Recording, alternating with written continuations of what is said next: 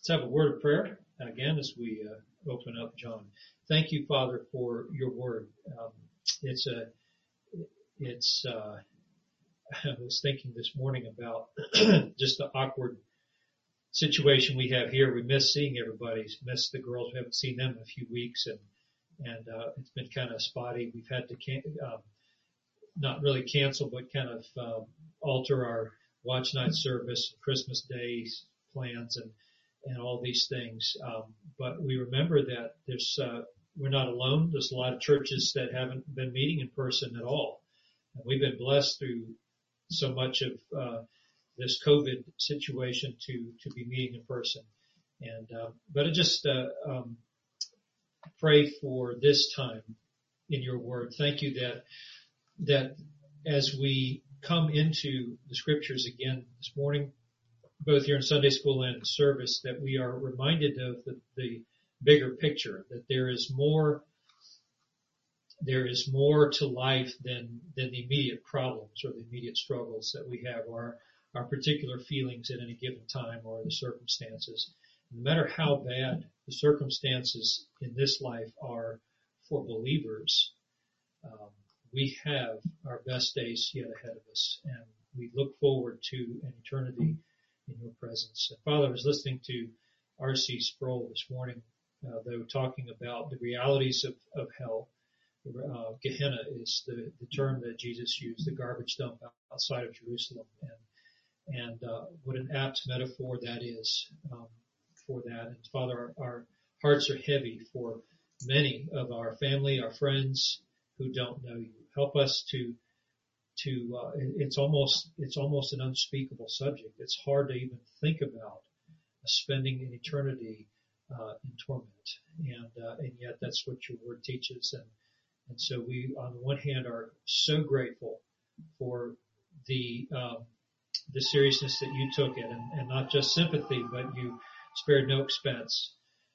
But also our hearts ache for many who will not be in heaven in your presence. And I think of what Paul says, that if I could trade places with my brothers in Israel, I am not lying, I would do it. And that's what a profound thing to say. And I know he and the early church as well felt this same burden. So we thank you that you are bigger than all of these things that we face, even this morning. And pray that you'll help us as we open John 7 again to understand what it is that you have for us this morning. In Jesus' name, amen.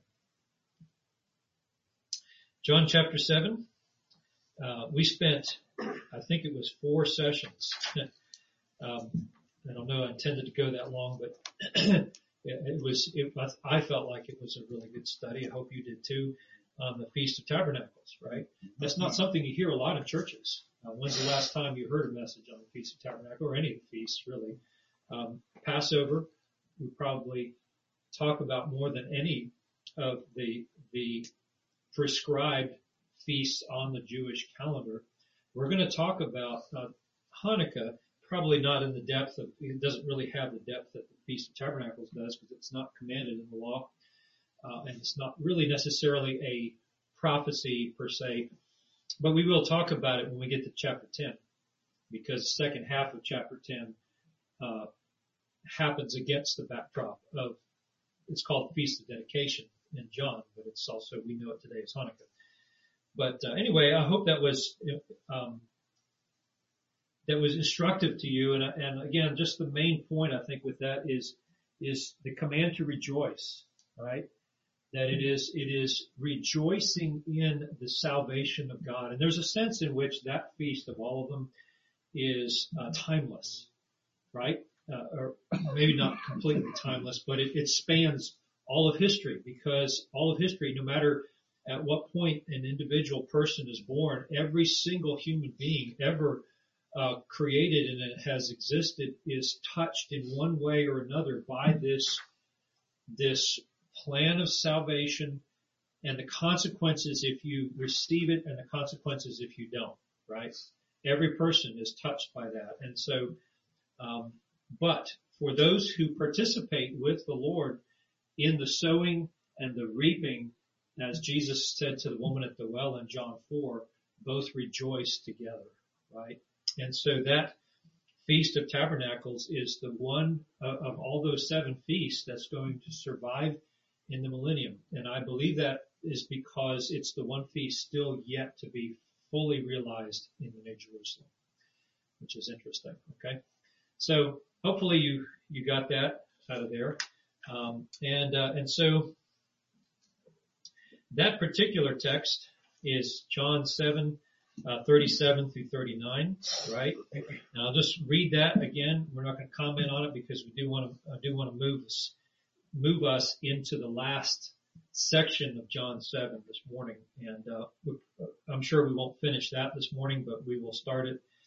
And we're getting near the end of the chapter. Okay. But, 7:37 through 39 says, on the last day, the great day of the feast, Jesus stood and cried out, saying, if anyone thirsts, and I'm reading from the New King James this morning, by the way, and I'll explain why in a minute. If anyone thirsts, let him come to me and drink. He who believes in me, as the scripture has said, out of his heart will flow rivers of living water. But this he spoke concerning the Spirit, whom those believing in him would receive, for the Holy Spirit was not yet given, because Jesus was not yet glorified.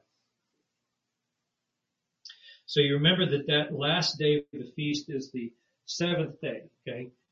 There was a little confusion on my part when I first looked at that, because the feast is 7 days long, but right at the very end on the 8th day is another Sabbath, right? So you could say that there was 8 days of celebration in there. And so I like to express it as a 7 plus 1, okay?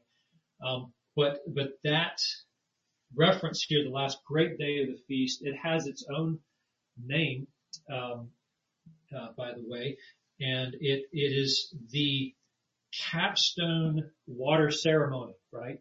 And this was not commanded in the law, but it was a tradition.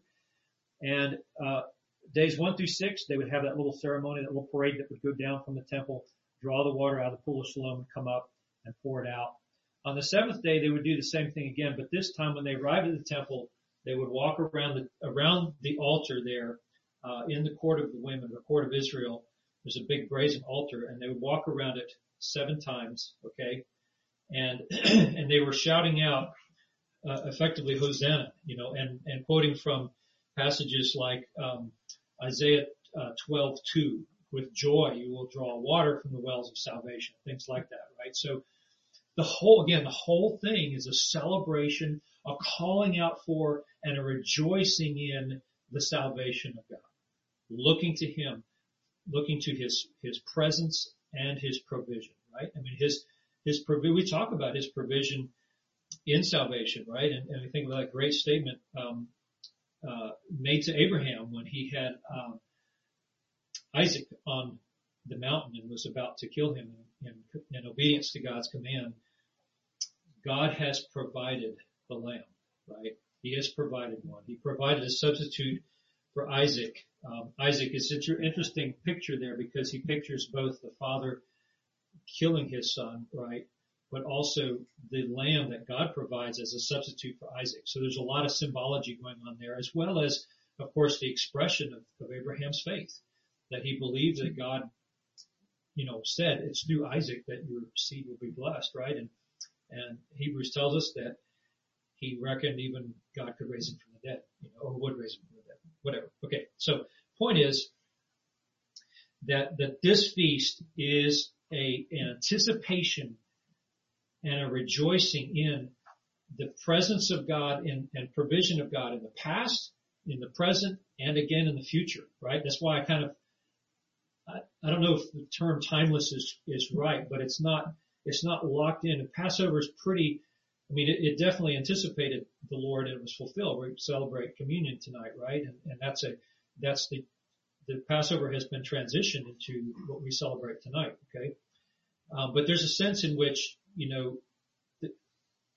this feast of all of them sort of, caps it all off, right? And it's yet to be, fulfilled in eternity to come. I guess there's a sense in which it is timeless, right? Because it will stretch on into eternity. All right. So all of that being said, Jesus stands up on that last great day of the feast where they have that final water ceremony, and he shouts out, right? And a lot of commentators that I read, we don't really know at what point was it that this happened. But it's probably not a stretch to believe that he was there in that temple courtyard as they were, going around 7 times, and the priest has got his, the vessel, the silver vessel. I'm trying to think of the name of it. The pitcher, I guess, as you could think of it. It's a giant silver pitcher apparently that they had to do this, and he's got that thing, and you got the music, right, and all of this.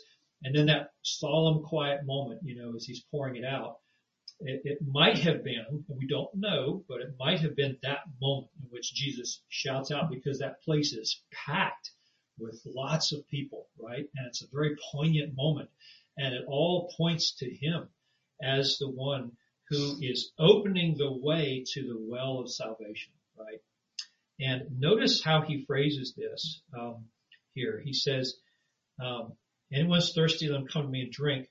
Well, that's the illustration, right? That's the water. The water's a metaphor. What's it a metaphor for, right? Jesus is not standing there saying, hey, I've got some water here, guys. Anybody's thirsty, maybe some Coke or tea or something, right? No. Obviously, everybody knows it's a metaphor. Well, what's it a metaphor for, right? Okay. Well, keep reading. He who believes in me, as what? The scripture has said, right? So here again, we see the tie of the word of God to water. This is very important because water comes up in a number of places in John, right? We've already seen it, in John 3, where Jesus with Nicodemus says, unless you're born of water and the Spirit, you will not enter the kingdom of God, right? And then again in chapter 4, where he's very obviously, right, with using the well and that whole thing with the Samaritan woman. And if you knew the gift of God and who it was that asked you for a drink, you would ask him, he would give you living water, right? And we looked at this last time as well. All these Old Testament scriptures that talk about the living water of God, particularly in Ezekiel, and I'm trying to remember which chapter it is. I think it's chapter 18, maybe or 16. But it does talk about the water and it uses the water as an illustration of God's word. Okay. Jesus walked on the water in John 6. Okay. In John 15, speaking of water, thank you. Yes. Mm-hmm. How did you know? You read my mind. I was like, man, I really use some water about now for some reason.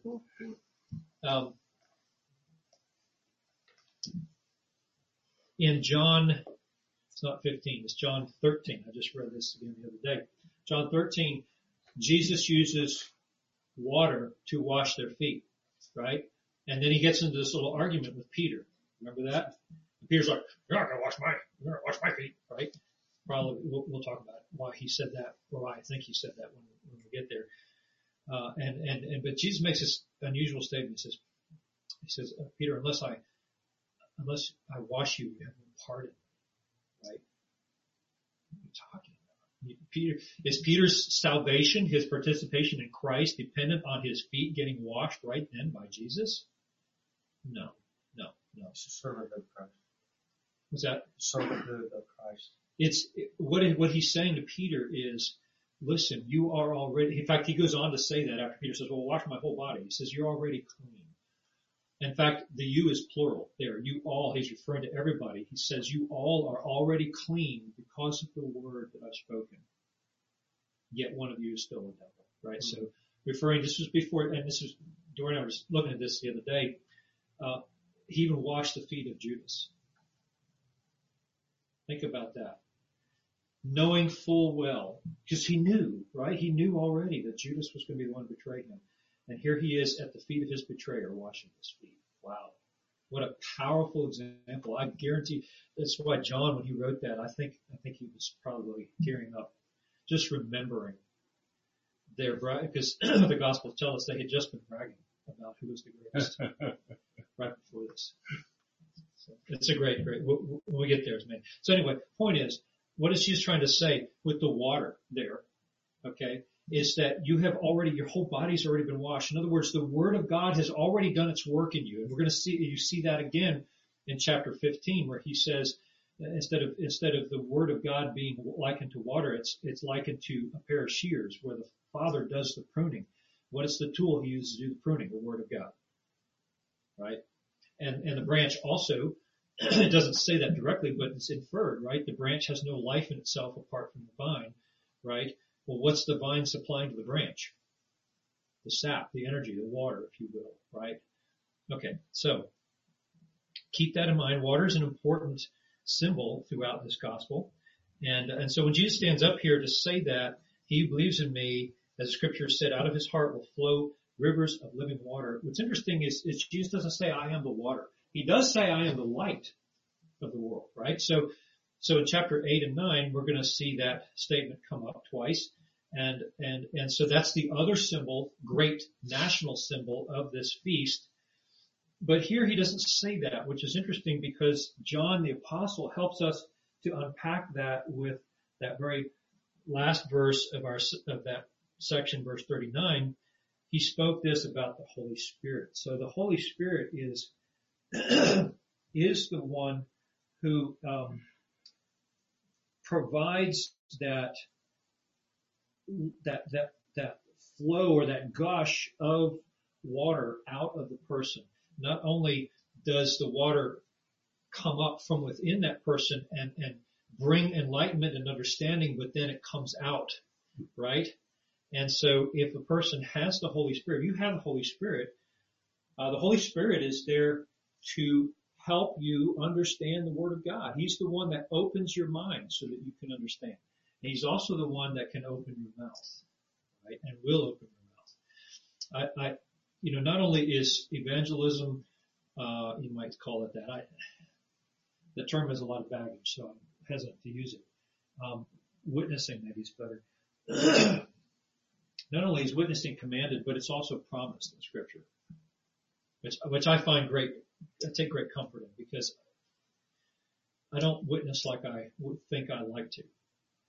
But Jesus says to his, you go back and read Acts 1:8, okay?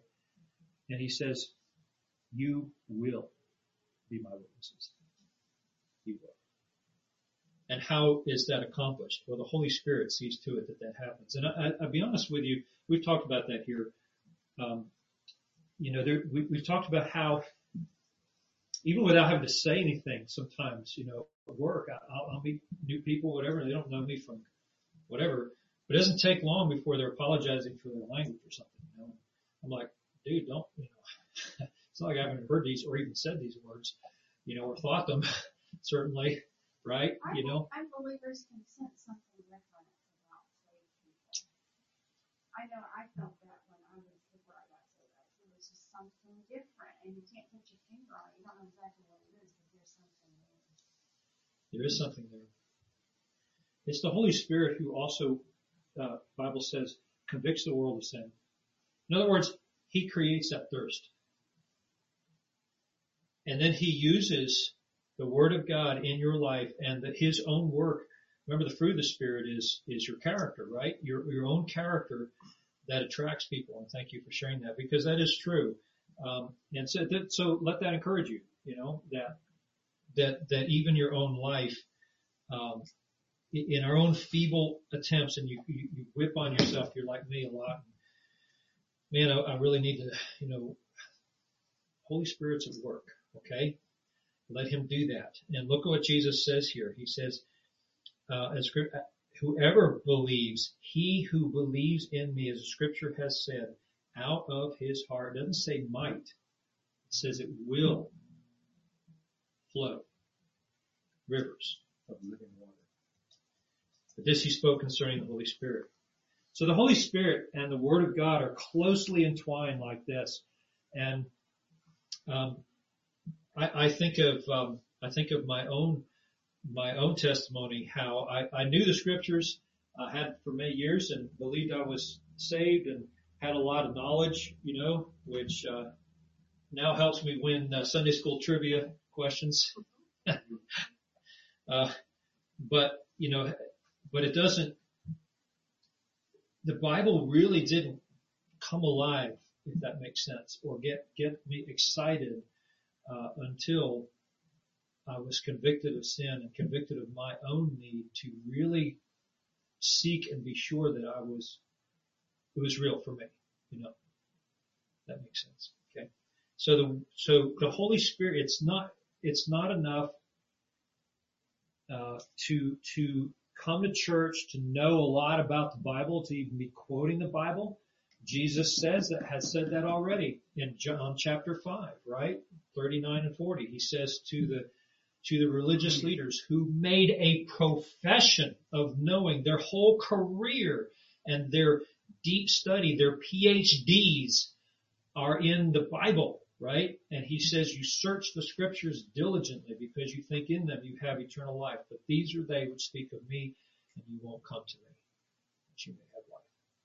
The source of life is not in the Bible as an end in itself. We need to say that because this isn't magic. People tend to think of it as magic. Say the magic prayer, or I read the verses. I come to church. I do the little potions, and I say it all right. And I put the bat wing and the newts, the eye of newt, and I boil it. In my cauldron, and I stir it up, and poof, out comes an outcome. No. We don't serve and worship the Bible as an end in itself. The Bible is a pointer, right? It's a means to restoration, to pointing us to Christ, to Him as the one who opens the way for the Father and restoration of it's God, right? It's God. We get to know Him through this book. Okay. Now, let's move on. Our new notes. I've entitled this, Division Over Jesus Continues. Why continues? Well, in preparation for this, I went back. These notes don't have numbers on them. I probably should put the numbers on there. But anyway, it's they're numbered on the if you go online to the Google folder there, you'll see that they are numbered so that they appear in the right order. And this is number 30. I think it's 27. So it's a few notes back. We just introduced, I think I called it preview of division, something like that. So, but chapter 7, the predominant theme in chapter 7 is this idea of the mixed reactions that people are having to Jesus. Okay, this is interesting because I've kind of struggled a little bit with how to understand what John is doing in chapter 7 versus what's happened before and what comes after. Okay, and chapter 7 is kind of unique in the whole book because it's in chapter 7 where you see a lot of sort of flashbacks back and forth between a little bit of what Jesus is saying and a whole lot of crowd reaction. In fact, it's predominantly crowd reaction. Jesus really doesn't say a lot. It's not, we just got through reading a very short statement that he made there at the last great day of the feast, and we've seen a few others. He had that little proverb earlier, do not judge by appearances, but judge with righteous judgment, right? And he's, but he doesn't really say a whole lot in chapter 7. John just alludes to the fact that Jesus did a lot of teaching in the temple as the feast was happening, right? Remember, it's 7 days plus 1, and so Jesus is there. He doesn't come right away. He comes a little bit later. It says in the middle of the feast, and so maybe day 3, 4, somewhere in there. And as his custom is, he's going to the temple and he's teaching. But John just doesn't tell us a whole lot of what he said. Okay, so how does John? What's interesting about this? Think about this compared to chapter 5. Chapter 5 is a dialogue that Jesus has with the Jewish leaders. However, John doesn't tell us anything about what the Jewish leaders actually said. We know what they said. Remember when we were studying that, it's like hearing one side of a phone conversation. Somebody, you're in a car, my wife is talking to her mom. I can pretty well tell you what her mom is saying just based on the reactions that my wife is making. Okay. That's the way John 5 is. John 5 is really kind of almost a monologue, but you know that Jesus is responding to what they are saying to him based on his reactions. Okay. But in chapter 7, it's almost the exact opposite. It's all of the reactions from people with very little of what Jesus is saying. Does that make sense? Okay. So as we come to this last section of John 7, I wanted to sort of go back over again the whole chapter and give us a synopsis of those points. So I put a little table on your notes there, and we don't have anybody over here that can pick that up or whatever. I think the whole table is, the whole table is there on the screen too, so you can see that. So basically what we're doing is this morning is taking a look, just a survey or a synopsis again of chapter 7 and all these places where the crowd reactions are recorded. Okay.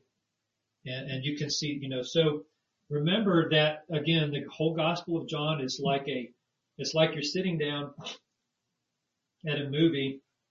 In the prologue, John the Apostle stands up just before putting the video on about Jesus' life, and he gives you this short little introduction. Okay, that's like the prologue. Then he sits down and he's like, and he slows down at a few points, but he goes rapidly through the first 2.5 years. There's a few highlights along the way. We see Nicodemus, the woman at the well. We see that conversation in chapter 5 I talked about, and then at 6, at the height of his popularity and feeding the 5,000 and the many disciples that left the following day. But now he's stopped, and it's the fall of the year before the spring in which he'll be crucified. Very important, okay? So now he's stopped. So we've got about 6 months left of Jesus' ministry. And now he's hit the play button, okay? And from here on out, it'll slow down a little bit, and just kind of the rest of the book really is all about the last 6 months. So let's just read this opening paragraph together. Okay. As we close chapter 7, John brings to the forefront the mixed reactions to Jesus by those in the nation. Like a TV director switching the camera back and forth from the main actor to the audience to catch their reactions, John has been showing us glimpses of the growing division starting in chapter 6 and continuing in 7. These varied reactions to him, trending toward disfavor, will continue through the rest of the book, even among his closest disciples, with the betrayal of Jesus and the denial of Peter, which are both recorded in John. Right? They're recorded in all the other Gospels as well, but they're recorded in John too. John is demonstrating his point in the prologue. Quote, he was in the world, and the world was made through him, yet the world did not know him. He came to his own, that is his own people, and his own people did not receive him. But to all who did receive him, who believed in his name, he gave the right to become children of God. Chapter 7 especially illustrates this point as shown in the synopsis of reactions up to now. So I asked myself this question: why is it so important that John basically takes a whole chapter to show us this mixed reaction? That's a good question. I mean, a whole chapter. Think about that. Okay. I mean, he skipped over a lot of material that thankfully we have the other Gospels fill in, right? But he's slowing down, and the first thing now is he's hitting the play button in these last 6 months is to show us what is the fallout of this first 2.5 years of ministry. You would think it's this massive revival. Stadiums are filled to overflowing. The police are having to direct traffic, right? You would expect that. I mean, here's a man that has never seen a disease. He can't speak a word, and it's not just, come take 2 and call me in the morning, right? It's once you're healed, It's done.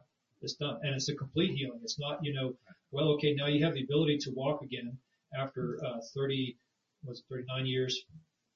And so now it's 5 years of physical therapy. No. That's it.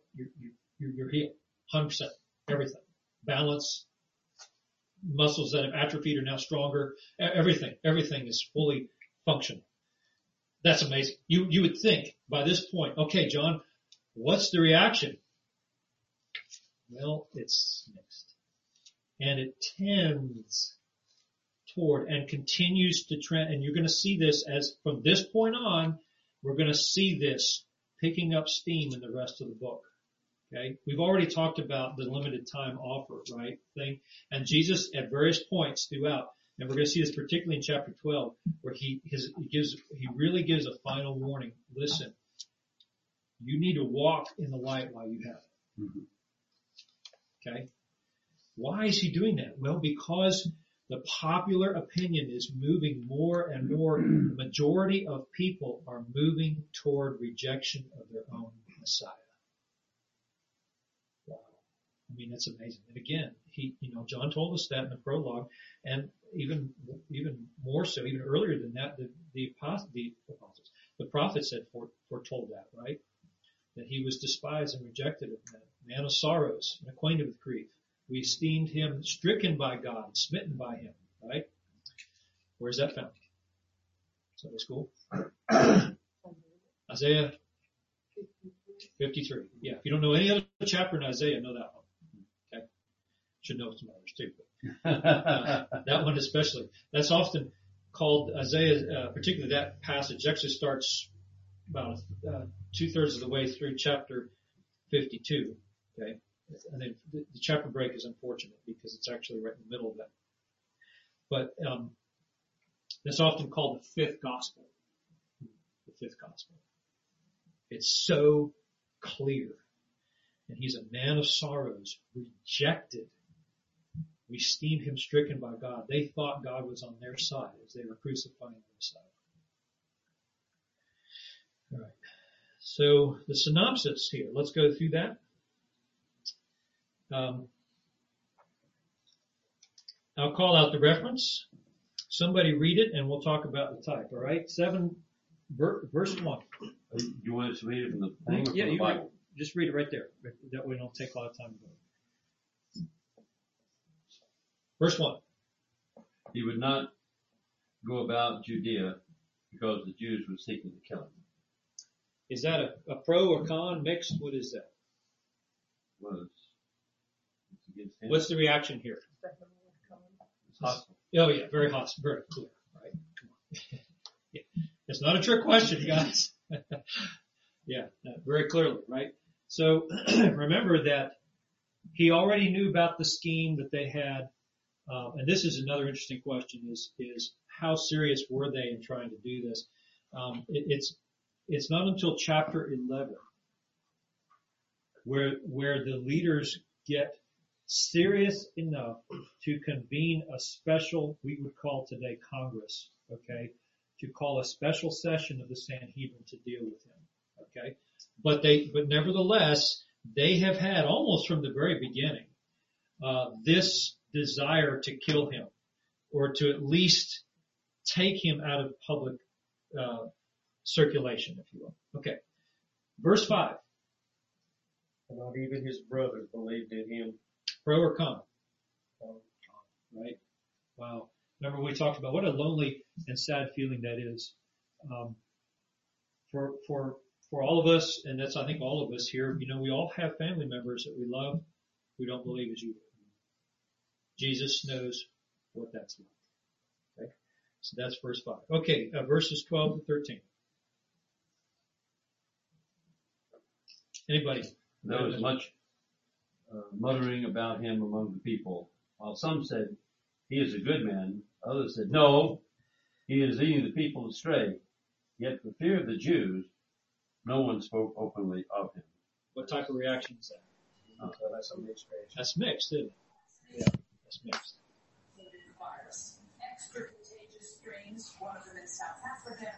Somebody online? Something to say? So scared. stage forces. One in London has hit hard too, and hospitals are at full capacity. So it was a huge relief when regulators... If you're not speaking online, if you can mute, please. Thank you. Tomorrow it will be with such urgency. So, verse 15. The Jews therefore marveled, saying, how is it that this man has learning that he has never studied? Okay. Is that mixed or pro or con? You think it would be pro because they're saying, you know, he's got all this learning when he's never studied. I mean, that's... Yeah, it's I put con down there, but that one's a tough one. It's not like verse 1. Verse 1, you know, that's pretty clear, right? And verse 5, brothers are against him. I thought they marveled. They marveled, but I put con down here because the majority of the opinion, look at which group this is. And notice, by the way, too, the different groups that John has. Okay. So you have his family, you have the Jews, right? We know about the Jews. That's all chapter 5, right? Those are his enemies, his stated enemies. And they're in opposition to him. And, but here, the Jews again marveled. How is it that he has this learning he's never studied? In other words, he hasn't been to our seminaries. He hasn't got our doctorate degrees and so forth, and he doesn't go around quoting the Mishnah and the Talmud and all of these great bodies of rabbinic commentary that have been around for generations and respected so much, you know. And the majority, even though that's a question and says they marveled there, I think it's when you get the whole sense of what's being said in the context, it seems to be more or less a dig. How does he know all this stuff when he's, you know, so unlearned? You know, to put it this way, you know, for somebody who knows so little about rabbinic tradition and the law, you sure have a lot to say. Okay, that's why I put comment there. But you're right. All that being said, and we're going to see this particularly in our section here. Listen, it's important we don't think of the Jewish leaders as all against him, because there's a foremost example, Nicodemus particularly, who appears 3 times. He's going to show up in this chapter as well, and then again I think in chapter 19. So it's chapter 3, chapter 7, and chapter 19. Nicodemus shows up 3 times, and Nicodemus is John's example of one of those people that he mentions in the prologue who did believe in him and received him and got the right to be a child of God. Okay? And I think what John is trying to tell us is that yes, the preponderance of the leaders was against Jesus, but not all of them. And he's going to tell us this in chapter 12 as well, too, that there were others in addition to Nicodemus who are of prominence who believe as well. Okay? Wasn't that, what was the man's name who carried Jesus' cross? Or they grabbed him and he carried his name. Simon. And apparently, I don't know, I listened to a message by John MacArthur who said that according to studies and so forth, that this man was also a believer and somewhat of a prominent person, who ended up doing this. So he was a believer too, but you really don't hear about him, but being a prominent man, he was also one of the ones who did believe. So I just thought that was kind of interesting. I'd never heard of that before. Mm-hmm. Is it Ray Boltz has a song about that he, from Simon's perspective, I forget the name of it, but Watch the Lamb, I think is the song, right? And as there we're in Jerusalem with my 2 sons, it says. And one of them, particularly Rufus, is mentioned several times. It's mentioned in Romans, among other places, which is interesting. So not only him, but I think in the song it's speculating that he was there with his 2 boys that might have seen it as well. They all became believers. Right? Yeah. And there are other people of prominence. Which is interesting to me, something I learned recently, is that evidently Martha particularly was wealthy.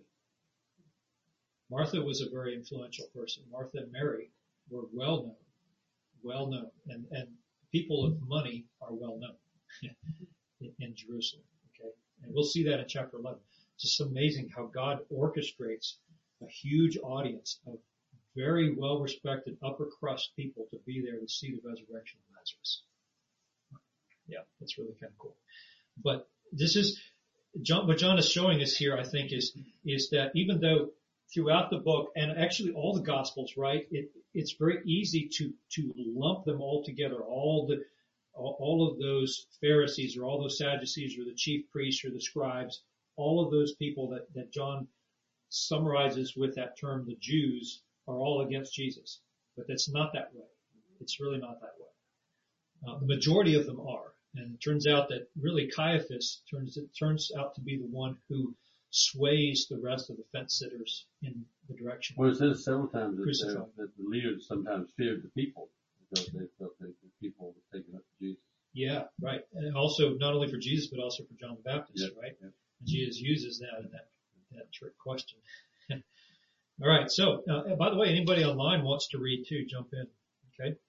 So, again, going through this, these highlights from John 7 to show the reactions to Jesus. Okay. So that we just got through with verse 15. Somebody read verse 20. The crowd answered, "You have a demon. You're crazy. Who is seeking to kill you?"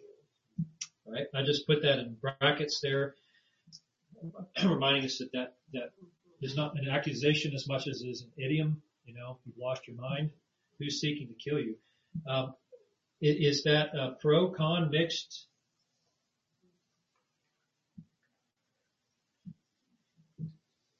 It's kind of like the one in verse 15. It's mixed. Yeah, it could be. It could kind of be mixed. Yep, it sure could. The crowd, I mean, there could have been people there that were for him, and people that were against him. Well, we definitely see that in the next one. Well, they probably knew they were trying to kill him. But they didn't want to confess it. They wanted to No. lay dumb. Well, And make him look like an idiot. We see that in politics today. yeah, I hear what you're saying, but I don't think that's the case here. I don't think so because of what's said next. These people, remember, this is Feast of Tabernacles, right? There's a lot of Jews coming from all over. And what John is showing us in verse 20, look at verse 25. Okay, since you brought that up. The next one, some of the people of Jerusalem therefore said, "Is this not the man they seek to kill?" See that? Mm-hmm. Okay. So what John is telling us is the larger crowd from all kinds of other places they don't know yet about it's not, remember what I was telling you, it's not until chapter 11 when they have the final formal convening of the Sanhedrin that the formal, it's almost like a papal bull. You know what a papal bull is? That's where they have a congregant many times, not always, but sometimes they get the cardinals together and the Pope is like the chief cardinal, if you will, okay? and so the papal bull is they'll issue this edict from the Pope and he signs it and seals it, whatever, that, says go get that person, okay? So what we're thinking of, kind of the way we understand it now is top 10 most wanted list, okay? It's not until chapter 11 that Jesus makes the official wanted list, okay? So by this point, though, even though they wanted to kill him up to now, it's only the people in Jerusalem who know that. Okay, so I understand what you're saying, and that could be, that is part of the mix. Again, John doesn't really tell us, but he does seem to contrast that with verse 25, and John is very careful to say that again, people, we're not surprised, right? There's a large group of people, and when you have a large group of people, opinions are all over the place, right? People see things totally different ways. They see the same thing. Two people can see the same thing and completely, if they're called as witnesses in a court, give completely different accounts of it. Okay, so on the one hand, you do have the crowd, and I put this here as a con, right? That I think the attitude in the context seems to be like, yeah, you're crazy. Who's trying to kill you? What are you talking about? Right? Who's trying to kill you? Okay. You've lost your mind. So I put that as con, though it could be mixed. All right. So somebody read that next. Some of the people of Jerusalem therefore said, is not this the man whom they seek to kill? And here he is, speaking openly. And they say nothing to him. Can it be that the authorities really know that this is the Christ? But we know where this man comes from, and when the Christ appears, no one will know where he comes from. Okay. Pro, con, mixed. We say mixed here. And I think some of it has to do also with some of the people are saying, they're saying some of the people have actually seen some things that he has done. Some people have heard some things that he has said. Plus you've got all of these opinions of people who have heard pieces and parts. So it's just, it's not like the news and so forth that we have here today that travels very fast and we all get all of the information or whatever information they want to give to us. Okay. There, it's mainly by word of mouth. And so people are hearing things, people are seeing things, and then here at the end, but we know where this man's from, and some people are like, well, where is he from? Okay, well, where'd you hear he's from? And this, da, da, da, da, da, da. So it's just like a big menagerie of information, and then all of these people, and then some people are more riotous than other people, and some people are quietly whispering, and I mean, it's just like a whole bunch of stuff going on at the same time, and there's not any real clear information passing from one person to the next in this. I mean, the only person that's speaking any truth at all is Jesus himself. and with everything that's going on, it's so noisy and so loud and so busy, and it's just a mess. Does that make sense what I'm saying? So, I mean, for there to be mixed emotions, and some people are like, you're crazy. Well, why do you say he's crazy? Or why do you think he's trying to kill us? Well, because so it's just still everybody's trying to, it's a mess. So that's why I say it's probably mixed, yes. Yeah. I think you said it very well. I think you said it exactly right. And when I was listening to John's messages on this chapter, he used the word confused a lot, to describe this, and you certainly get that sense out here. One thing that above it all, though, or the thing we don't want to lose sight of, and I think this is what John is really trying to get through to us in this chapter, is that Jesus was the main topic of conversation. There's a lot of people here for this feast, right? It's a big, big deal. But everybody was looking for him. Remember at the beginning? Where is he? And then halfway through the feast, he shows up in the temple, and there's all this chatter, like you say. Especially at the beginning of the chapter, people's opinions are quiet because they're not speaking openly about him. John says because of fear of the Jews, right? But then as time goes on and Jesus is speaking in the temple, people start getting a little louder in their opinions, and they start getting more and more polarized. And there's some that are saying, as it says in this text here, is this not the man they seek to kill? And here he is speaking openly. They have nothing, they say nothing to him. Could it be the authorities really know he is the Christ? Okay. And when we went through that, even though the quotation mark doesn't end until the very end there, I think the quotation mark should end with that question mark. And then the next quotation mark should start with the but there. Okay. That's my opinion. Because I think John is giving us a synopsis of two sort of, or a summary, if you will, of two different kinds of opinions. There are people who are wondering about him, but then there are others who are defending their conclusion that he's not the Christ. Okay? And you can see that in that last sentence there. Okay? But we know where this man comes from. When the Christ appears, no one will know where he comes from, right? And I remember my wife, when we read that, saying, yeah, but isn't that Bethlehem, right? Okay. Well, guess what? We're going to deal with that now in this section, okay, where the crowd comes back with this other answer, okay? But you're right. It is mixed. So here he is speaking openly.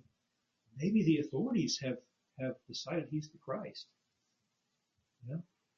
These are people sitting on the fence. They're kind of waiting for, well, what's your opinion of the president? Well, I haven't read enough polls yet.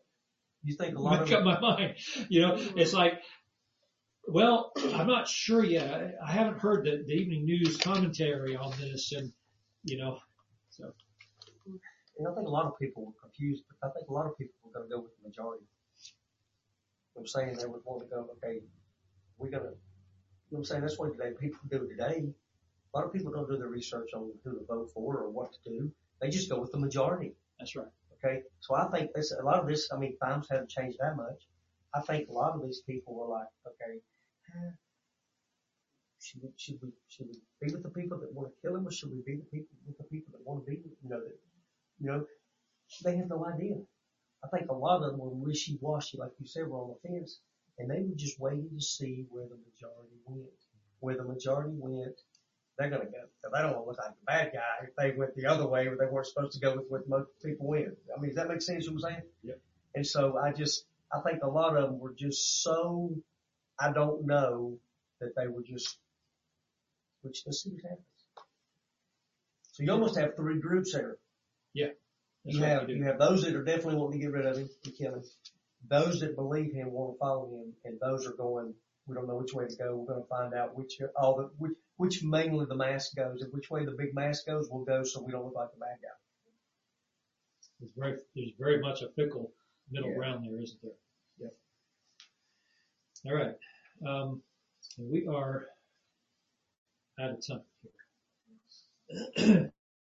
Let's read the last three quickly. Anybody online want to read those? Read one. Verse 30 through 31. So they were seeking to arrest him, but no one laid a hand on him, because his hour had not yet come. Yet many of the people believed in him. They said, when the Christ appears, will he do more signs than this man has done? Thank you, Aaron. Pro, con, mixed. There again, I think that's that. Yeah, this one's pretty clear in the mixed category though, right? As far as the type, right? Some were seeking to arrest him. That's interesting. Actually, it says that the only ones who had authority to do that would be the chief priests. Okay. Not even the Pharisees. So what's interesting is we've already seen in chapter 7, we're going to see this here in this section we're in now, where the chief priests and the Pharisees worked together to try to arrest him. The Pharisees didn't have authority to arrest him. They had authority to cast people out of the synagogue. We'll see that in chapter 9. They exercised that with the blind man, the man born blind. But they don't have the authority to arrest. Only the chief priests do that. So they're trying to get him arrested, but no one laid a hand on him. Okay, it's interesting. This is hour not yet come. Yet, many of the people what? Believed. Many believed. Okay. Well, that's interesting. All right. Next verse 32. The Pharisees heard the crowd muttering these things about him, and the chief priests and Pharisees sent officers to arrest him. Pro, con, mixed. Very much against him, right? The Pharisees. Good. Thank you, Aaron. Okay. Now the last one. The Jews said to one another, where does this man intend to go that we will not find him? Does he intend to go to I messed up my reading here. Dispersion among the Greeks and teach the Greeks? What does he mean by saying, will you seek me and you will not find me, and where I am you cannot come? Is that pro, con, or mixed?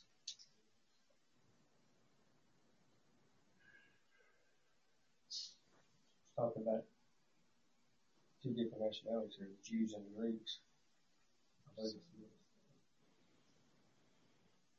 Well, that's the reaction. These are all Jews, by the way. These are not Greeks here. It looks like the Jews would be kind of offended because that ain't the same as Gentiles. Yeah. It might be a con. I put mixed, and it could be con. It could be con. You could be right about that. But I think by this point, still there's that confusion. There's a mixed reaction here. Again, okay? And it tends toward the con, that's for sure, okay?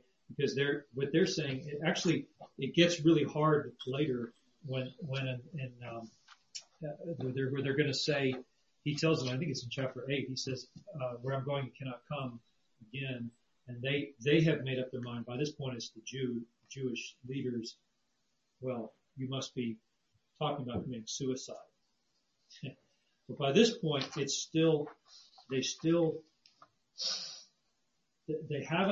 don't want to say, well, he's going to heaven, but they haven't said, well, he's going to commit suicide and go to hell either. So there's a mixed reaction there. Okay? Well, just my opinion, but yeah, you can put that down to con if you like this one. All right. Any thoughts about this as we finish up today? Next time we'll get into the text itself that's in front of us, and we'll see how all of this reaction. The thing I wanted you to see though is the mixed reaction that's going on, and behind all of this though, there definitely seems to be a progression. The majority of people are moving in the direction of being against him, but there are a lot that are moving in the direction of being for him, and there's still a lot of people who are questioning. Right? There's still a lot. There's the Nicodemuses as well, which we haven't gotten to yet, where I think Nicodemus sort of expresses that analytical mind to sit back and say, whoa, let's not draw any conclusions yet. Let's get the facts in, right? There's some of that as well. That's why he came in chapter 3. That's why he came in chapter 3. So we'll see all of that, and we'll talk about it next time. Father, thank you for your word this morning. Pray that you bless to our hearts and thoughts. And as far as application goes, we ourselves need to be sure that we aren't sitting on the fence, but that we are those who are, yes, you are able to take our questions and give us answers. But our questions need to be legitimate questions, not just excuses not to believe. And so I pray that for ourselves personally, that we would be sure that we know you, not just know facts about you, but that we know you. And then for others as well to as we seek to witness, to challenge people to believe and to search the scriptures for themselves, to call out to you and to find answers. It seems like there are very few people in our culture today who are really asking these kinds of questions, but help us to be faithful, nevertheless, to sow the seed. We pray this in Jesus' name.